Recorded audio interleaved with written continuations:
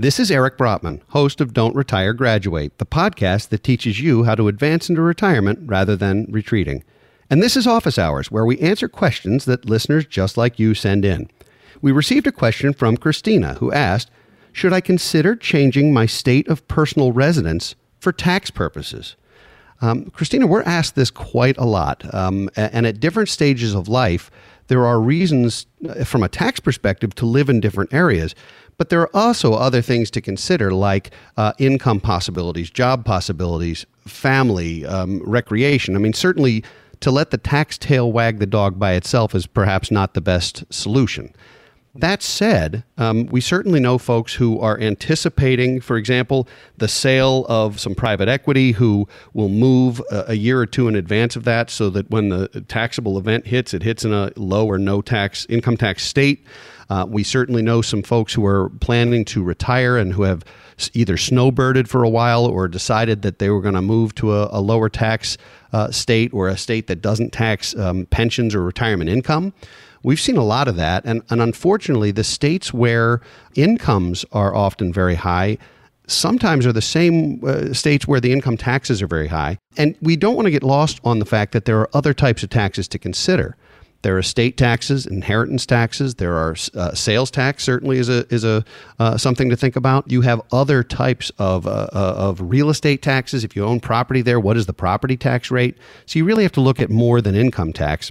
You know, as a Maryland resident, we are third highest in the country in terms of the income tax impact of living here.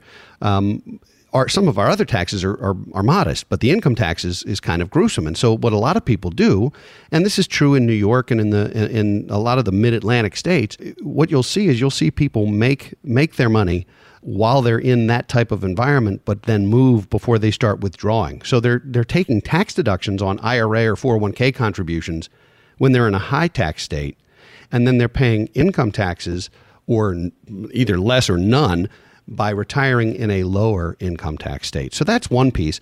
The other is the piece with the real estate. If you're looking to live someplace, the real estate taxes vary so much. There are some places where, Delaware, for example, personal real estate property tax could be so low that a home in Delaware versus a home in, for example, Illinois, you could be looking at a 10 times delta in terms of what that costs. So $200 a month versus $2,000 a month for property tax just on having that home. So Christina, your question's a good one. I don't think changing your state of personal residence should be only related to taxes. You certainly want to be close to your hobbies, your interests, your family. You know, if you have grandchildren, a lot of times people want to move closer to where their grandkids are, or they want to move to a less expensive place so they can go visit their grandchildren or other family members regularly. So your question's a good one. It's hard to answer, but certainly if you're contemplating a move, particularly if you're now a working person who can work remotely, where it doesn't matter where you live to have a job where you're working, that creates a lot of opportunities too. If you work in San Francisco, but you can live in Montana, you'll get the best of both worlds. You'll have a California income and a Montana tax. So there are some ways to game this system, and certainly it's worth thinking about. If you live close to state lines, you can certainly live over the border and still commute to work. There are a lot of options there while you're a working person, and there are totally different options when you're a retiree or planning to retire. So, Christina, thank you so much for that question.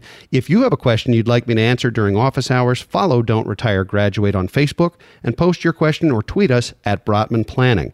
Thanks for coming to Office Hours. Be sure to tune in for new content every Thursday. For now, this is your host, Eric Brotman, reminding you, don't retire, graduate. Securities offered through Kestra Investment Services, LLC. Kestra IS. Member FINRA SIPC. Investment advisory services offered through Kestra Advisory Services, LLC. Kestra AS. An affiliate of Kestra IS. Kestra IS or Kestra AS are not affiliated with Brotman Financial or any other entity discussed.